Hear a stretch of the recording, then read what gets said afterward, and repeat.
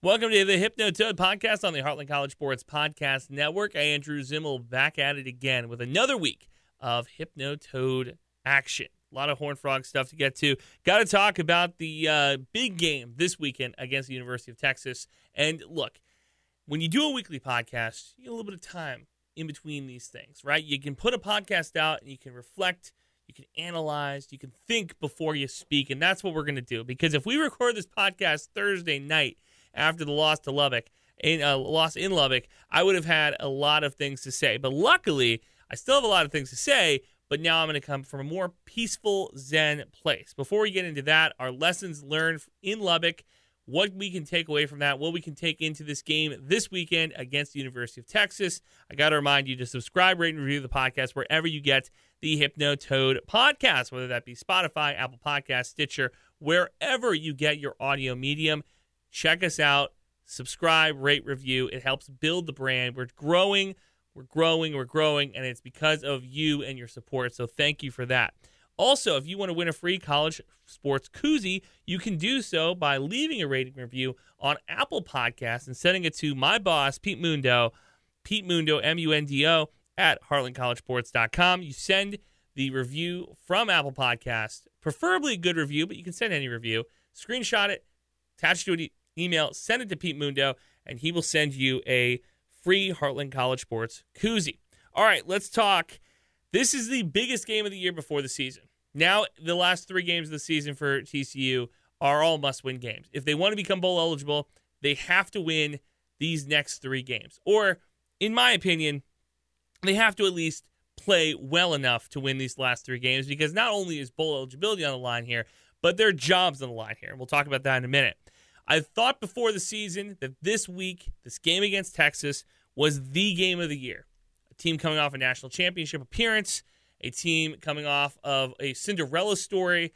You look at the schedule before the season, you circle the University of Texas, because this is not only the last time these two teams will be playing for the foreseeable future, but you circle this game because in the preseason I said TCU potentially could be a 1 or 2 loss team. Well, they've proven to almost quadruple that at this point. They've proven that they could lose games at every single turn. They could find a way to lose a game. Now this game matters because it's at 6:30 p.m. on ABC. It is a prime time, nationally televised event. And this is what I think most people are going to chalk up to as lambs to the slaughter for TCU. What do I mean by that? Well, Texas right now, is currently constructed, is being talked about as a national title contender. And what better way to boost Texas's stock in the minds of not only those guys down in Austin, but also in the minds of maybe the College Football Playoff Committee, is to beat the team that just played for a national title. Now, you and I both know this TCU team is not last year's TCU team. Light years different from last year's team. That is undeniable at this point. But most people are coming into this game this weekend, I would say the casual fan, the casual college football observers, coming into this game thinking that this is a team that knocked off Michigan last year. This is a team that got boat raced by Georgia, but maybe on a different day, maybe in a different, situation. Maybe if, for whatever reason, maybe a guy gets more sleep at night. Maybe the game calls from Sonny Dykes are just a little bit better. Maybe Max Duggan plays the best game of his life. Maybe TCU wins that game against Georgia last year if everything goes right. Okay, so this is a runner-up in the national championship last year. This is going to build the stock of Texas. Now, those of us that watch this Horned Frog team and watch college football every single weekend know that this is David versus Goliath. This is a team that did everything they could possibly do to lose last Thursday night against Texas Tech in Lubbock. All right, this is what I want to talk about. These are the takeaways. First time you lose to Texas Tech since 2018. What changed? What were you not expecting? When you come into a game like this off a bye week, what were you thinking? Right? What was going through your head and the coaching staff here? So TCU abandoned the run game almost entirely on Thursday night. Josh Hoover threw the ball 50-plus times, 52 times in that loss. Imani Bailey, 19 carries with 26 total rushing attempts for 87 yards. TCU as a total had 26 rushing attempts. He rushed for two red zone touches for touchdowns, but 19 carries for one of the most talented running backs in the Big 12. And by definition of that, right, if you're the best running back, one of the best running backs in the Big 12, you are one of the best running backs in college football. You're on the short list of running backs in college football. The fact that TCU has not been able to run the ball this season, you can blame it on the offensive line. I think that that's a fair complaint. You can blame it on play calling. Sonny Dykes, Kendall Briles, that pairing clearly is not working. You can blame it on the fact that Chandler Morris is hurt, right? Like if Morris is behind center, TCU doesn't trail in most of these games, I imagine, and maybe you can run the ball a little bit more because you will be up in your running clock. Maybe those are all parts of it, and they probably are. They probably are all parts of the reason that TCU's running game has struggled these past few weeks. But you got to figure it out. And TCU has not been able to do that. They've not been able to figure it out. Hoover throwing the ball 51 times per game in the last 3 starts. The freshman throwing the ball 50-plus times. If this was 2007 versus 2023, and you had a freshman throwing the ball 51 times, the national media would be having a circus about how the team down in Fort Worth is putting all of their faith into the young, relatively unproven hands of a freshman. But instead, because of the way college football operates now, because it is air raid, because it is spread them out, because it is throw the ball around the backyard, nobody cares. Nobody blinks an eye. Well, I'll tell you, on this podcast, we do care. I do care about the fact that you're putting all of this pressure, all of the, pretty much the entire team on the shoulders of unproven, relatively talented. I'd say he's a talented quarterback. I don't think I'm going to take that away from him. He's been able to move around the pocket. But decision-making wise, I was very hopeful. I was optimistic even to say maybe this is a situation that we had a previous year, right? Maybe Hoover steps in, fills big shoes, and carries this team to a bowl game or carries this team to maybe even a Big 12 championship appearance. I don't think they're going to win the Big 12. I would have told you that when Chandler Morris was still under center. I don't think this TCU team is good enough talent-wise to win the Big 12. You can tell that off in the first couple weeks of the season, the way that the Horned Frogs are playing. But now you're playing for your bowl game or your bowl season life. You're playing for postseasons. The other part of this, and this is what really is frustrating. I saw this take on a different media site, and I really enjoyed it, right? If you're going to sit down and watch a game, this is a hypothetical.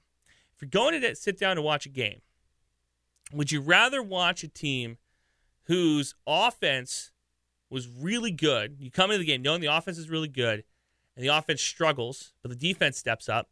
Or would you rather go into a game knowing that the defense of a team is really good? You know the defense is good. That's where they make their money. That's where they make their bread and butter. And you go to watch that game, and the defense struggles, but the offense really steps up. Well, which one would you rather go see? And for TCU this season, the offense was the calling card. The offense should be the calling card for TCU. When you have an offensive-minded head coach in Sonny Dykes, when you have the success that TCU has had over the past decade in this conference, the way that they've been able to throw the ball around the field, the way this team is just essentially built, the fan base is accustomed to seeing good offense, high-flying offense. When the offense struggles, that's a problem. Like the way the offense has struggled this year has been a problem. But I would say what's more frustrating is when you see the stats at the end of the game. And now I've been keeping up with this over the past couple weeks because TCU's defense was suspect to me last season. Now they played really well last year, and they had multiple guys go in the league last year. So I was wrong to have any questions about that. But when you come into this game against Texas and you look at the numbers from Thursday night's game, TCU, 25 missed tackles. That's a new season high for the Frogs. 19 missed tackles against Kansas State and Colorado. Those two losses, of course, embarrassing as well. In the Colorado loss, at least, it was embarrassing from a defensive point of view, but the offense was doing well enough that they had a chance to win the game at the end of the day. They had a chance to win because of the offense. Now, Kansas State, totally different story. Kansas State was just a better team than TCU this year. You will be hard-pressed to find anybody that disagrees with that statement, that Kansas State is a more talented team than TCU. Very few people will disagree with that. I mean, like, let's be honest here. They shut TCU out. They kept them out of the end zone. That's hard to do any year, let alone this year, where things have been pretty good. But then you consider this. Texas Tech, they ran 78 plays, meaning TCU's average missed one tackle on 32% of the Red Raiders' offensive snaps. 32% of the plays Texas Tech ran on Thursday night, TCU's defense missed a tackle. That's insane. You cannot win games like that. And, of course, TCU doesn't win. They have a chance at the end to win, 35-28 loss to Lubbock. But, where do we go from here? And the bigger question to me, as we go into this Texas game, is who's coaching for their job? Now, I don't think that Sonny Dykes is the problem. I really don't.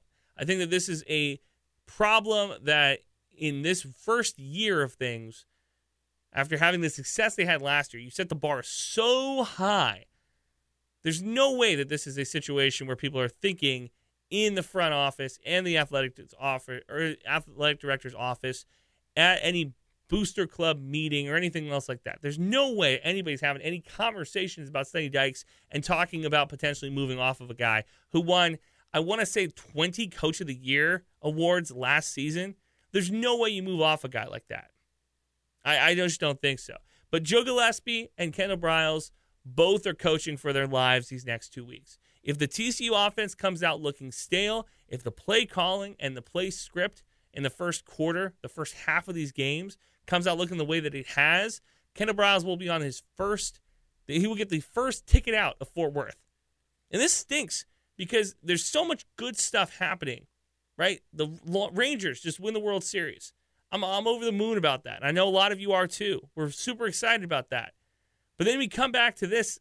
I almost said a bad word there. We come back to this football team that has not produced to the level that they should be producing. There's no excuse to lose to Texas Tech last week. They have a backup quarterback who is unproven to the same point that Josh Hoover's unproven. But the difference is that they have a game plan and they played against a defense that doesn't want to tackle anybody. It's allergic to making tackles. So that is the difference. So then you come into a game like this against Texas, and this is an interesting stat for you too, as we record this podcast on a Monday. TCU, if they miss a bowl, they'll be the first team since 2010, which was the University of Texas, this is what we call a segue, to miss the postseason after reaching the national championship. Now, it should be noted for you historians who are listening to the podcast that LSU also missed the postseason in 2020 after going 5-5 in the SEC. That was a weird season. If you remember, we condensed it. So that doesn't really count when you talk about normal seasons. This could be the first time since 2010 Longhorns to miss the playoffs.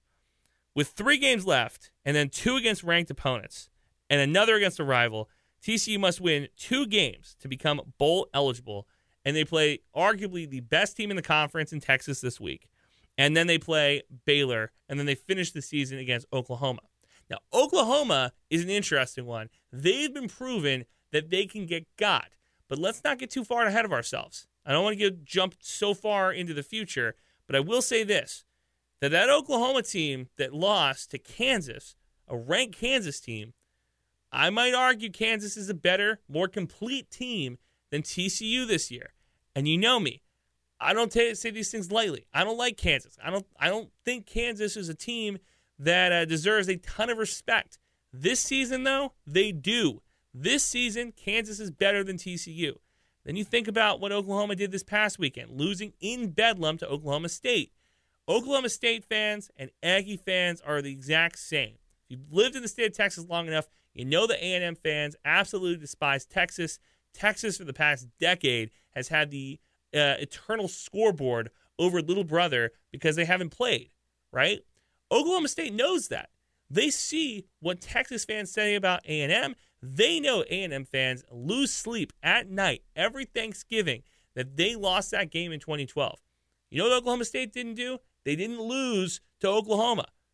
You can't look at the game at Bedlam and say, well, Oklahoma State, are they really good? Is Mike Gundy a good coach? I think that's debatable.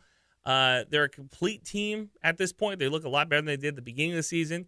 But I don't take a ton of stock from that game. I don't look at that game and say we can take that result and pull it over to TCU. I just don't, because that's a rivalry game, a game that TCU plays at the end of the season against Oklahoma.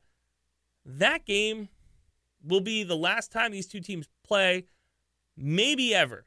Outside of a postseason bowl game, it might be the last two times TCU and Oklahoma play, which just sucks because it's a nice commute. It's easy drive from Fort Worth to Norman. They're geographically close enough that there should be a rivalry there. It's a shame that these super conferences are kind of ruining all that. All that being said, Texas this week, it's the biggest game on the schedule because this is a game that if you lose, you might be done.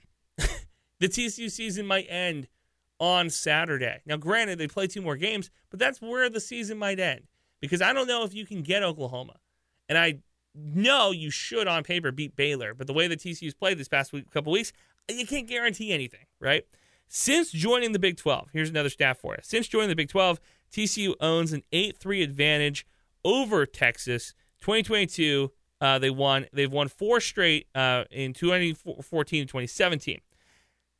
This is the last 2 times these two teams will play for the foreseeable future. Now, if you remember, Texas is moving some things around on their plate to try to get a non-conference game at the beginning of their season, and TCU has said they're not playing the Iron Skillet anymore against SMU.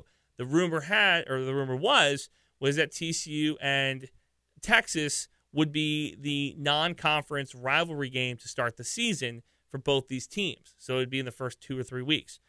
I love that idea. I think that's a great idea. Chris Del Conte, of course, the AD for Texas, formerly of TCU. I think that this makes a ton of sense. I think that would be great. But without that, okay, let's pretend that doesn't exist. Pretend that rumor it has no truth to it. This will be the last 2 times these two teams play. Texas holds the all-time record over TCU, but recently TCU has kind of owned the Longhorns. Game is in Austin, and this is what's weird. So TCU has the long week to kind of prepare for Texas, right? They played on Thursday, so they have a couple extra days of rest, 2 extra days of rest before they now have to play again on Saturday. So they have a full 9 days of rest before playing Texas. What's interesting in this case is that normally when you have extra time, your coaching staff and the players can kind of watch film. You have an idea who you're going to play. As we record this podcast, we don't know if Malik Murray is going to be the head or be the guy under center, or if it's going to be Quinn Ewers. Texas has some options here. Now, Quinn, clearly the obvious better quarterback between the two. Quinn Ewers allegedly going to go to the NFL after the season.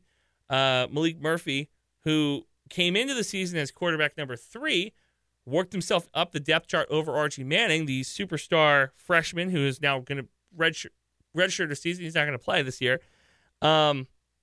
He's thrown over 400 yards and 3 TDs in his last 3 starts, and including that win over K-State this past weekend that went to overtime where Kansas State kind of got a taste of their own medicine. Kind of felt like Texas big boyed them a little bit, and Kansas State big boy TCU. So it feels good to be on the other end of that, right? I don't know how many people take solace in Texas winning any games in this conference, but watching that one, I kind of was rooting for Texas over K-State. I kind of don't want to see K-State win any games. So Malik Murphy, he's also thrown 3 interceptions in his last 3 games. The Longhorn offense, they have multiple ways to beat teams. If you remember, they beat an elite defense in Alabama early in the season. 4 opponents have failed to crack 10 points, and the front 7 removes the run game from the equation completely. Well, what's nice about that stat is that TCU has removed the run game from their playbook completely too. So it doesn't matter if the front 7 does good against the run. TCU wants to throw the ball 1,000 times a game, so who cares if we don't have a run game, right? I say that sarcastically. I say that hoping that Kendall Briles will find a way to put a wrinkle in the play call to have some sort of run game. You can't not run the ball. You have to find a way to get Bailey the ball, to get him touches. This season, Texas is 11th in the nation in yards per rush allowed. They've successfully pretty much ate up the ground game against teams like Alabama and, of course, Kansas State that ran all over the field against TCU. In the contest on Saturday, 6:30 kickoff on ABC, nationally televised game. TCU gets to host the Longhorns, so they probably will get a little bit of more media publicity around the team. But they are going to be a 10-point dog at home against the Longhorns. So if I was a betting man, I would hope that TCU can cover the spread. But when you look at the way that these two teams match up, this is not only the best team that TCU's played, not only is this a team that beat the brakes off of them a couple weeks ago in Kansas State, but if Quinn Ewers is back for this game after coming off of an AC joint injury on his throwing arm, if he plays to 80% or 85% of what he is capable of, it's going to be a long day for Horned Frog fans. The key to beat Texas is you got to limit mistakes. You cannot turn the ball over. Hoover threw a bad interception in the second half against Texas Tech on Thursday. You can't do that against Texas. If you want to beat the Longhorns, you have to limit the mistakes, and you have to stop the passing game. If Texas can run the ball on you, like every other team has been able to, it seems like, that is a problem, right? Of course that's going to be a problem. But if Quinn Ewers can take the top off the defense, like he did against Alabama, like he did against some of these other teams, that will be a real sign, I think, early in this one, how this game is going to go. If Texas can come out of the gate, run the ball, break tackles, if TCU continues to be allergic to making tackles, this game is going to be a runaway in favor of the Longhorns. I really, really want TCU to surprise me in this game and get the win. I just don't know if they can. All right, let's do positive news. Back into the podcast. We got to do some positive news here. Got to end the podcast feeling good, feeling uptight. Let's do it. So TCU kicker Griffin Kell, he got nominated for the Burlsworth Trophy. So he is nominated for the 2023 award. It is given to an outstanding college football player who begins his career as a walk-on. The fifth-year senior for the Horned Frogs, Kelly converted 50 field goals and over 150 extra points throughout his career in Fort Worth. Now, the award was created in 2010 with past winners including Stetson Bennett from Georgia, Hunter Renfrow from Clemson, and then, of course, two-time winner up the road in Oklahoma, Baker Mayfield. So Kelly nominated for the trophy. I imagine that this will probably be one of the few postseason awards that TCU players win this year. I still am holding out hope that the defensive backs can get some awards here, but I just don't know. And then finally, a gold medal to TCU women's beach volleyball. They win gold at the AVCA Pairs National Championship. Haley Hamlet and Alina Kimmel, they crowned national champions at the AVCA Collegiate Beach National Pairs Championship on Sunday in Huntsville, Alabama. The duo, a perfect 8-0 on the weekend. They defeated UCLA in 3 sets to advance to the finals, and then they defeated Stanford to secure first-place finish and win the program's first AVCA Collegiate Beach National Pairs Championship title. So anytime national champion is attached to your name, that's a huge deal. Anytime that award is coming back to Fort Worth, it's an even bigger deal. TCU Beach Volleyball finishes its fall season victorious as the AVCA Pairs Championship concludes fall play for the Horned Frogs. So congratulations to those two incredible female athletes, and hopefully they create more success, right, for not only this program, but for TCU as a whole. Anytime you can get a little bit of a spark going in any program and you can kind of try to carry that throughout all the other programs, it helps things out. Basketball starts tonight. We are recording this on Monday night. TCU women's basketball takes on Oral Roberts. So we will start recording these podcasts on Tuesday, hopefully to kind of catch some of that Monday, Tuesday action for men's and women's hoops. We're kind of recap what happens weekends, talk about what's coming up in the future. Of course, basketball season, super fun. I was listening to a different podcast this week talking about how some college football teams, when your team is eliminated from playoff contention, right, as there's still a 4-team playoff. When there's 12 teams, it'll be later in the season. But when your team is eliminated from college football playoff contention and you're only looking for a bowl game, you can kind of take a step back and spend a little bit less time really being concerned about the wins and losses. Like the difference between 6 wins and 8 wins for some of these programs, it's kind of minuscule, right? You just get to a bowl game and you hope that you win your bowl game, and that's where most college bowl fans are. And then you can kind of switch over and say, well, we've always been a basketball school. So hopefully that happens with TCU. I like where both these programs are heading. Be on the lookout for women's basketball this year for TCU because they are going to be really special. I think that this is going to be one of those first seasons for Mark Campbell, who is the new head coach. It's going to be one of those really quick turnarounds if everything kind of falls the way that I believe it will fall, and that this program can go from single-digit wins last year to maybe you're looking at 18 wins, hopefully. Maybe flirt with 20. We'll see what happens. And finally, I want to slip this in here at the very end. This is our 52nd podcast, which if we do a weekly podcast, that means we've done it for a whole calendar year. It's hard to believe that we've done a year's worth of Hypnotoad podcasts. I want to thank everybody who tuned in from the very beginning, and if you joined in as time has gone on, thank you, thank you, thank you. We are one of the fastest growing college sports podcasts in the country, the whole network, I should say, not just me, the whole network. We're really growing here on the Heartland College Sports Podcast Network. Thank you for not only supporting this podcast, but the entire network and supporting college sports online as well, Heartland College Sports Online as well, because that website is doing really well. Our friends Pete Mundo and everybody else who does all the writing and does all the recaps, it's been great to be part of the team. And, a year of the podcast. Thank you, thank you, thank you, thank you for supporting.